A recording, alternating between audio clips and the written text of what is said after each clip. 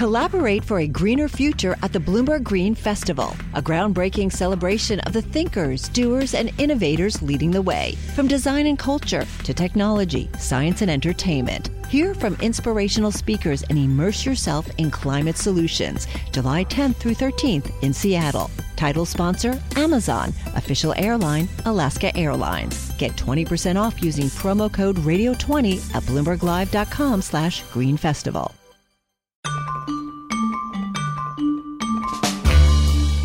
From Bloomberg News and iHeartRadio, it's The Big Take. I'm Wes Kosova. Today, why this year's U.S. midterm elections will decide whether the 2024 presidential election can be overturned, no matter what the voters decide.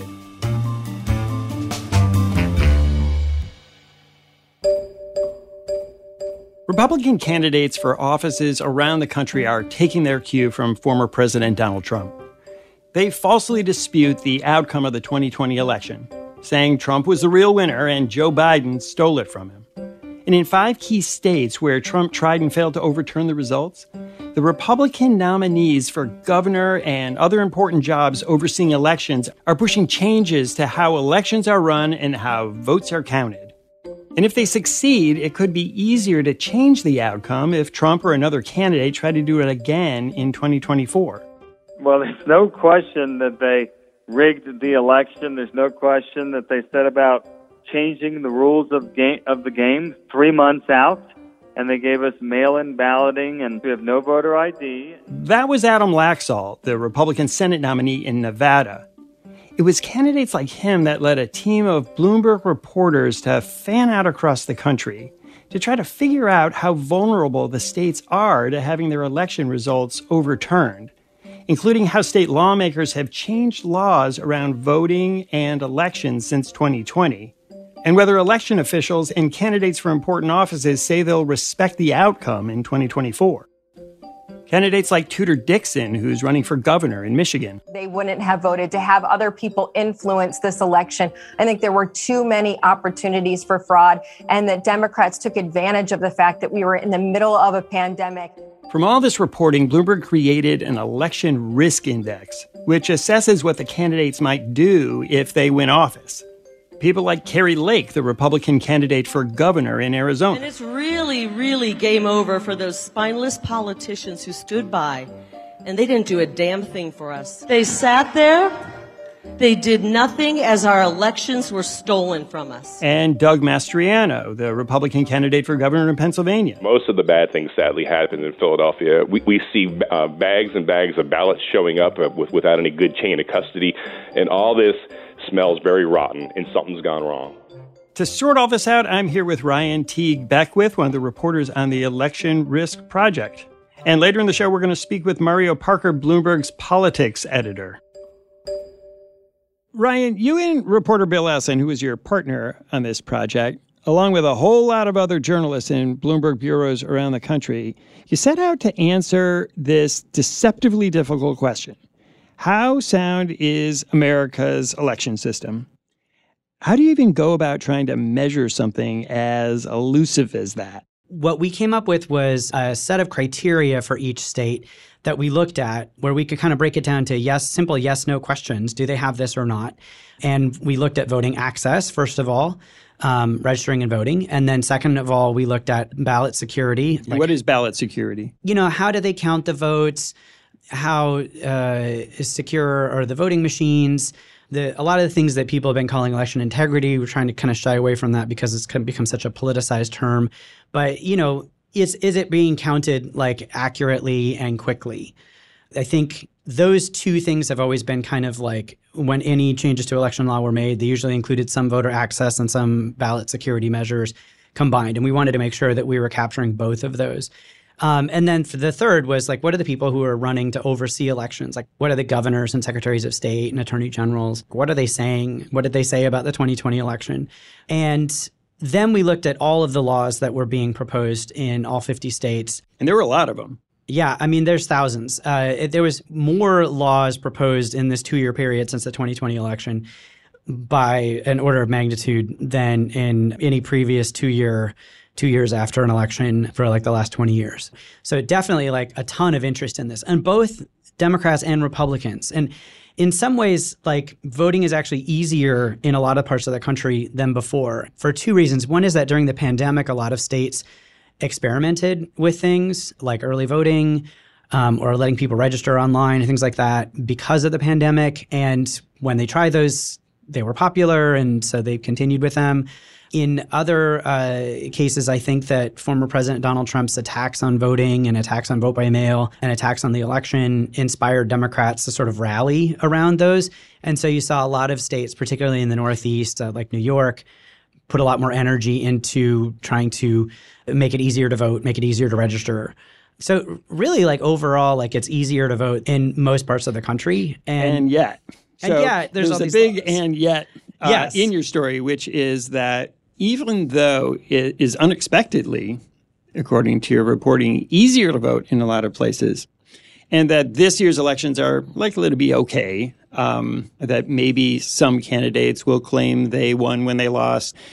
By and large, the 2022 midterm elections are going to be okay. But depending on who wins this time around, especially in important key states, could determine whether or not the 2024 election is going to be free and fair. When we looked at what officials have had to say, or people who are running for key offices have to say, we found 258 people who are either currently holding office or running and have been nominated for an office of governor, secretary of state, attorney general, or U.S. House and U.S. Senate, who are election deniers. So that's 258 people.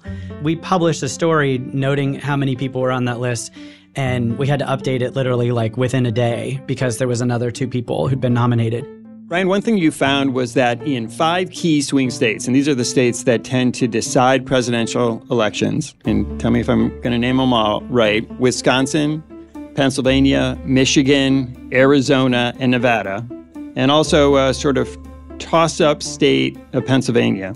The candidates for governor, Republican candidate for governor and or secretary of state, some of them have kind of multiple candidates, deny that Joe Biden won the election and have in one way or another said that they would take steps to correct what they see as election fraud in the 2024 election if it should arise. Right. So the concerning thing there is that what we didn't see in the 2020 election, Trump and his allies pushed back in a lot of ways. But when push came to shove, local and state officials didn't go along with their sort of schemes. It was Republican officials. In a lot of cases, Republicans. In a lot of cases, these were diehard Trump loyalists who said, I just can't go along with this. Right. And I don't know that that's going to be the case if Trump or someone else tries a similar effort next time. At least among these governors, Doug Mastriano in Pennsylvania is probably the one who did the most, both behind the scenes and as a state lawmaker, to try to further Trump's attempts to overturn the election in that state.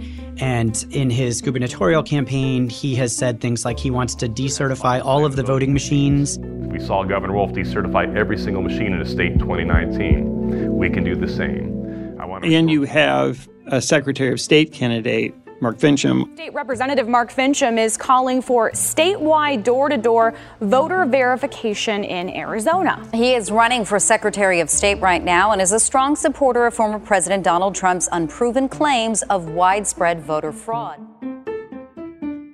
If they're elected, paint us a picture of what Arizona looks like in the next 2 years and what the state's laws would look like on the eve of the 2024 election. Arizona state lawmakers are not anxious to completely upend their very popular vote-by-mail system based on, conspiracy theories and complaints from a fraction of voters. But you could see a lot of the Secretary of State, for example, in most states certifies which voting machines can be used. So if you're the Secretary of State and you're an election denier, you could simply pick the machines that are used by counties that you don't like, that tend to go for, the other party, and you could just simply decertify all those machines. So suddenly those counties have to spend a bunch of money on their own because they're generally bought by the local officials to buy new machines. In fact, Maricopa County had to buy new machines because that Cyber Ninjas audit of Maricopa County in Arizona was so poorly run that they didn't have chain of custody of the machines and they couldn't keep using the machines because they couldn't say that they hadn't been tampered with. You could do things like, try to kick more people off of the voter rolls as Secretary of State through a really aggressive purge. So just even creating sort of an air of chaos around, when and how elections are conducted can be enough to really make it harder for people to vote. So given all of that, Ryan, how concerned should people be about the integrity of the next presidential election? The thing is there are so many election deniers running for so many offices that some of them, statistically speaking, some of them are going to win. I think that some of the people who've staked out the most extreme positions on this are going to lose. And that's largely because they've also staked out extreme positions on other issues that are more salient to voters and I think may end up hurting them more. But some of these people are going to get in there. I mean, when you look at the Senate, a lot of the Republicans who did not go along with Trump's efforts are retiring. So like Rob Portman of Ohio, the Republican nominee in that state is J.D. Vance, who's endorsed election denial. And Senate nominees in Arizona, Georgia, Nevada, North Carolina, Ohio, Oklahoma, Oregon, and New Hampshire, who have all denied the 2020 election was free and fair. And that's a lot of people, and some of them are going to win. And so, what happens if some of these governor nominees win and some of these Secretary of State nominees win and some of these Senate nominees win? The next time that you see a similar effort to what Trump tried, and so far, I would say if you were a major party nominee and, there's really been very little downside for Trump himself to have tried to contest the election. So I don't think that this is the last time that an election is going to be contested. And given the number of people who are running for office, the odds that it may come down to one of these people are good. And that's concerning. The laws don't concern me as much as the people do. You just don't know what they may do the next time they're faced with that question. Ryan, you've given us a lot to think about, so thanks for that. We're going to keep you in the chair just a little bit longer. When we come back from the break, we are going to ask you what we should be looking for in this year's midterm elections.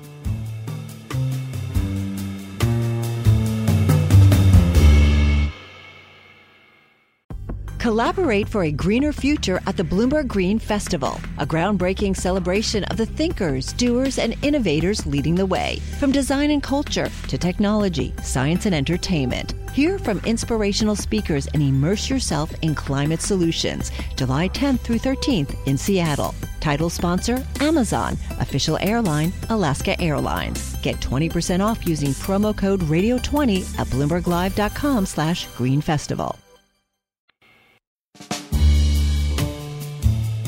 Ryan, you've given us a pretty sobering overview of how all these potential changes to laws and candidates could affect the U.S. elections in 2024.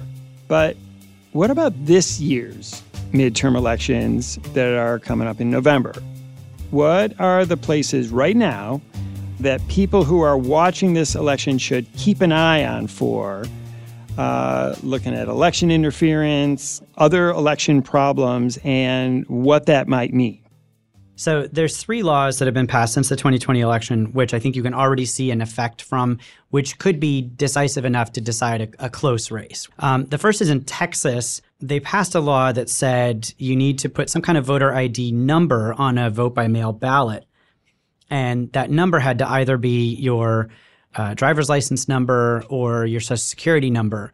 And they were warned when they passed this law that the state database only has one of those numbers. It doesn't have both because you only needed one to sign up to vote. And in some cases, you might have signed up to vote a long time ago and your driver's license number has changed because you've moved. And why did they do this? Well, this is one of those things where in the abstract, in the hypothetical, it's actually a better law than the alternative, which is signature verification. Signature verification has been shown to be extremely problematic. A lot of young Black and Hispanic voters have their signatures rejected at a higher rate. And so I'm not really a fan of signature verification. The numerical ID works in a lot of states where it's used, and it's not really a problem. But the reasoning behind all of this is presumably to prevent fraud. Right. I mean, the reason to pass this is that there's a theory that, people are sending in fraudulent mail-in ballots. And again, there's not really evidence that there's a lot of that happening. But I think it's fine for a state to require some kind of ID verification, and lots of states do that. But what happened in Texas was that if you put the wrong number to verify, then it was thrown out, even if it was a legitimate ballot, because they had no way to verify that number. They only had the other number. And so this was just an incredibly poor execution of an otherwise fine law. They had, in the primary, they had 12% of mail ballots rejected. That's 23,000 ballots statewide that were thrown out. The national average for an election is about 1% of mail ballots are rejected, which is actually still probably includes a lot of people whose ballots were legit. They just were thrown out. That's a really, really bad rejection rate to be 12 times the national average. And if an election came down to a few thousand votes and you were throwing out, and that's a primary. So you can imagine it's going to be higher than 23,000 in November. That could be bad. Does that mean that the 12% are people who put down a wrong number, and therefore you could argue that it was a fraudulent ballot? That's or they put down that's the correct number. They put down their driver's license number, but the system only had their social security number. And so it was flagged as, we can't verify this, and it was thrown out. I mean, that's not a fraudulent ballot. That's not a ballot that, should be rejected under the state's own laws. It's just that they enacted this law without, updating the database and putting the effort into actually making sure that this would work. And these ballots are disproportionately Democratic because Democrats are much more likely to vote by mail right now in Texas. So in the primary, there was a lot more Democratic ballots than Republican ballots that were thrown out. So that was really problematic. So, raises the question, I don't know if you have the answer. Did Republicans know that this would mostly affect Democrats? And is there reason to believe that that's behind it? Or is that just an effect of it? Vote by mail historically has not been partisan. It's not been something that either party had a consistent advantage in any state. There were some states where Republicans were more likely to take advantage of it. Republicans being older and less likely to move around, it's tended to be a little bit more friendly to Republican voters. And some states, like in Florida, they have a really good system for sort of getting out the vote through vote by mail. Since Trump's attacks on vote by mail, Republicans are much less likely to indicate that they want to vote that way, and Democrats are much more likely to indicate that they do want to vote that way. So I think a lot of these laws that are seeking to limit vote by mail are sort of predicated on the idea that it's more popular with Democrats. That's not necessarily true, but it was true in the primary in Texas this time around. Now, Texas makes it really hard to vote by mail, so this is just a fraction of votes. You have to have an excuse or be over the age of 65 in Texas to vote by mail, so it's not a ton of ballots. But if you're throwing out 12% of them, in a very close race, that could make a difference.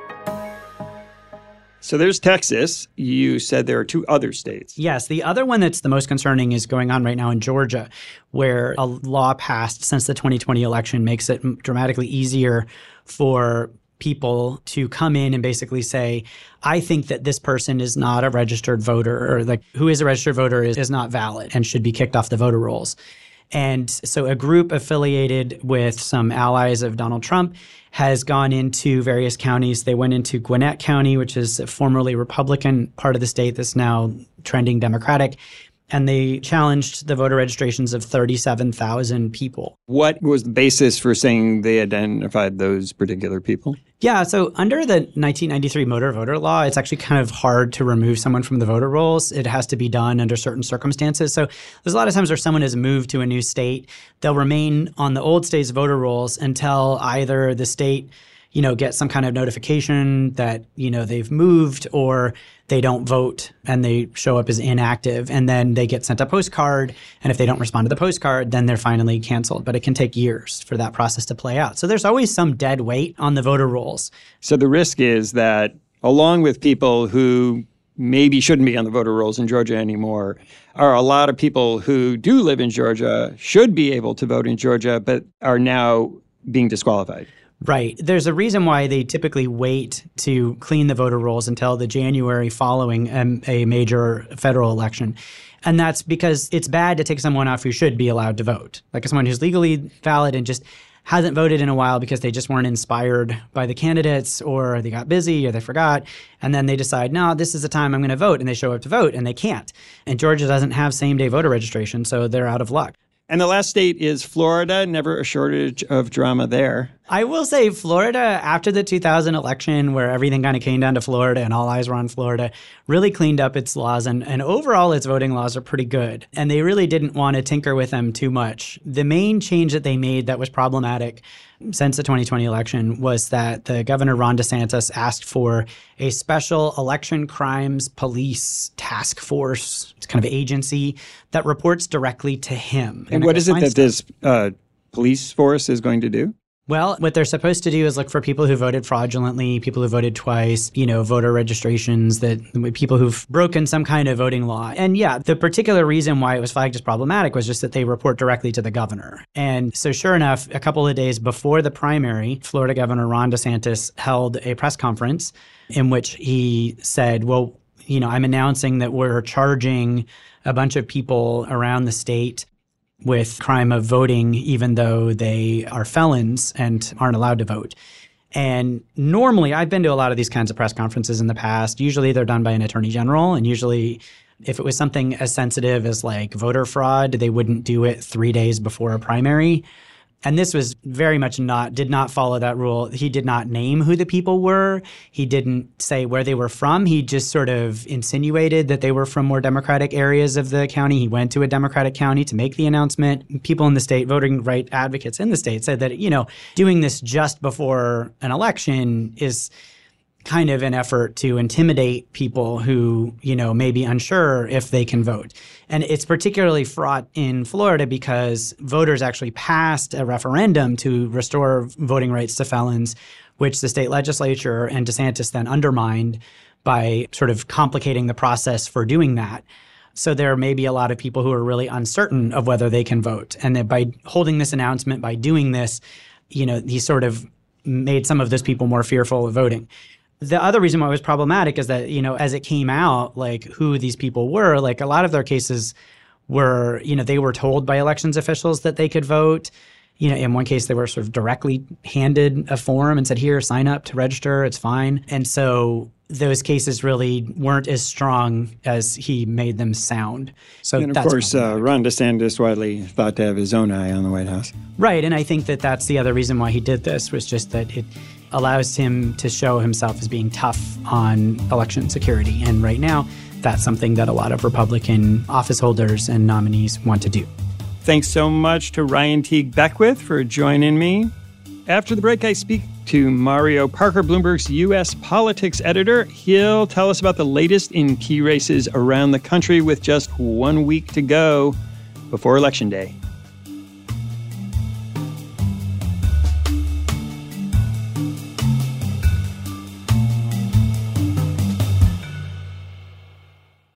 Collaborate for a greener future at the Bloomberg Green Festival, a groundbreaking celebration of the thinkers, doers, and innovators leading the way. From design and culture to technology, science, and entertainment. Hear from inspirational speakers and immerse yourself in climate solutions. July 10th through 13th in Seattle. Title sponsor, Amazon. Official airline, Alaska Airlines. Get 20% off using promo code Radio20 at BloombergLive.com/greenfestival.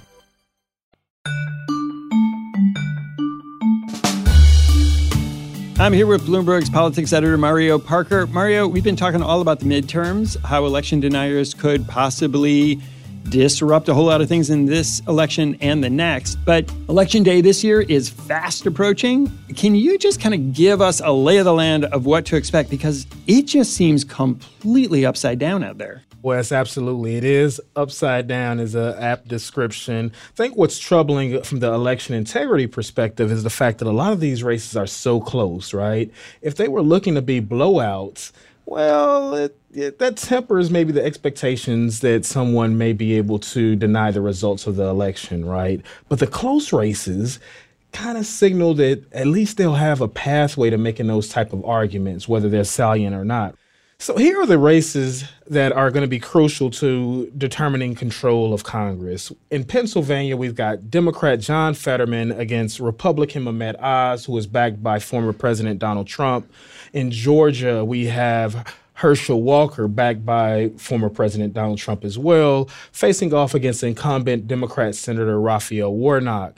Similar races are taking place in Wisconsin with incumbent Senator Ron Johnson against Democrat Mandela Barnes. Arizona has another Trump-backed Republican in Blake Masters, who is facing off against incumbent Democrat U.S. Senator Mark Kelly. So those are some of the close races to watch, in addition to Nevada, where you have incumbent Democrat U.S. Senator Catherine Cortez Masto facing off against another, correct me if you heard this before, another Trump-endorsed candidate in Adam Laxalt. I just want everybody to know, because you can't see this, but Mario just did all that off the top of his head without looking at any notes. So kudos to you. And one of the things that we see in a lot of these races is you say they're close, but it wasn't that close in a lot of these races not so long ago. Even just a few weeks ago, some of these races have tightened. What happened that made Republicans kind of pull up to Democrats who not so long ago looked like they were going to win?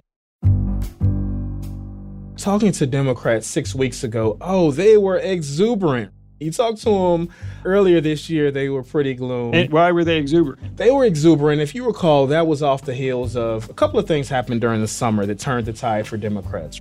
You had the rollback of Roe versus Wade. That really ignited the base. Then you had former President Donald Trump back in the news with the search of his property in Mar-a-Lago, whether or not he was keeping state secrets there as well. And so that's just a gift for Democrats, right? And so they felt like they were going to get a little bit of momentum. Maybe they wouldn't keep the House because in the midterm elections, the party of the president often loses, but maybe it wouldn't be a total blowout. Right, because it wouldn't be a total blowout. It wouldn't be the red wave that they thought that was coming for them about a year ago after the Virginia gubernatorial election, in which Republican and former Carlisle co-CEO Glenn Youngkin upset Terry McAuliffe, who was a big deal in Democratic circles. So what changed from there? Because that kind of wind in their sails where they were all feeling pretty good about a bad situation now kind of feels more like they're feeling bad about what looks like is going to be a bad situation. Yeah, just a couple of things happened. Donald Trump isn't in the news as much. Now, that's relative, right? So as much as he was in August and September.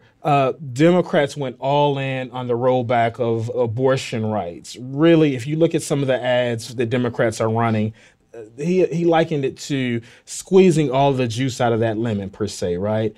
And then Republicans really harped on crime, the post-pandemic rise in crime. And you're saying that that was an effective cudgel in Wisconsin. Mandela Barnes had been polling quite well against Ron Johnson. It eroded his lead. Same thing in Pennsylvania, same thing in Georgia. And so when you look toward election night, I know that's going to be a hectic night for you. How do you see things shaping up now? One of the things we have to get comfortable with, and we saw some of this in 2020, though we didn't really expect it, is just a prolonged amount of uncertainty. We may just not know who controls the Senate for sure. As you mentioned, Wes, the House is a little bit more clear, but more challenging for them in the Senate races. And when it's all said and done, who do you think controls the Senate and who do you think controls the House? Oh, I wish I had that crystal ball, all right? But I won't dodge your question on this one. A few weeks ago, as I mentioned, Democrats maybe could have held on to their majority, picked up one seat. Republicans right now, I think that dynamic has flipped, right? Where Republicans feel like it could be, worst case scenario for them, it could be a draw. We stay deadlocked with a 50-50 Senate, and maybe they pick up a seat. It's funny, we had a reporter out with Joe Manchin, senator from West Virginia, who has really stymied parts of Biden's agenda, and he essentially said something like he's praying to God that it's not 50-50. Because then we would just have a deadlock for the next 2 years heading into the 2024 presidential election. Well, if the Republicans are able to somehow on November 8th fulfill, right, their goal of having some sort of red wave where they take the House and are able to at least take a slight majority in the Senate. Maybe they pick up one seat. And if it's a great night for them, maybe they pick up 2 seats, right? Maybe they pick up Pennsylvania, Georgia, and Arizona, right? That's the type of wave and momentum that they're hoping to catapult them to the White House in 2024. Mario Parker, thanks for coming on the show. Thanks a lot, Wes. Great to be with you. You can check out Bloomberg's complete election night coverage, and I mean complete maps and results, reporting analysis, everything you want and need to know. That's all on Bloomberg.com. Thanks for listening to us here at The Big Take. It's a daily podcast from Bloomberg and iHeartRadio. For more shows from iHeartRadio, visit the iHeartRadio app, Apple Podcasts, or wherever you listen. Read today's story and subscribe to our daily newsletter at Bloomberg.com/BigTake. And we'd love to hear from you. Email us with questions or comments to bigtake@bloomberg.net. The supervising producer of The Big Take is Vicky Bergolina. Our senior producer is Catherine Fink. Our producers are Mo Barrow and Michael Falero. Hilda Garcia is our engineer. Original music by Leo Sidran. I'm Wes Kosova. We'll be back tomorrow with another Big Take.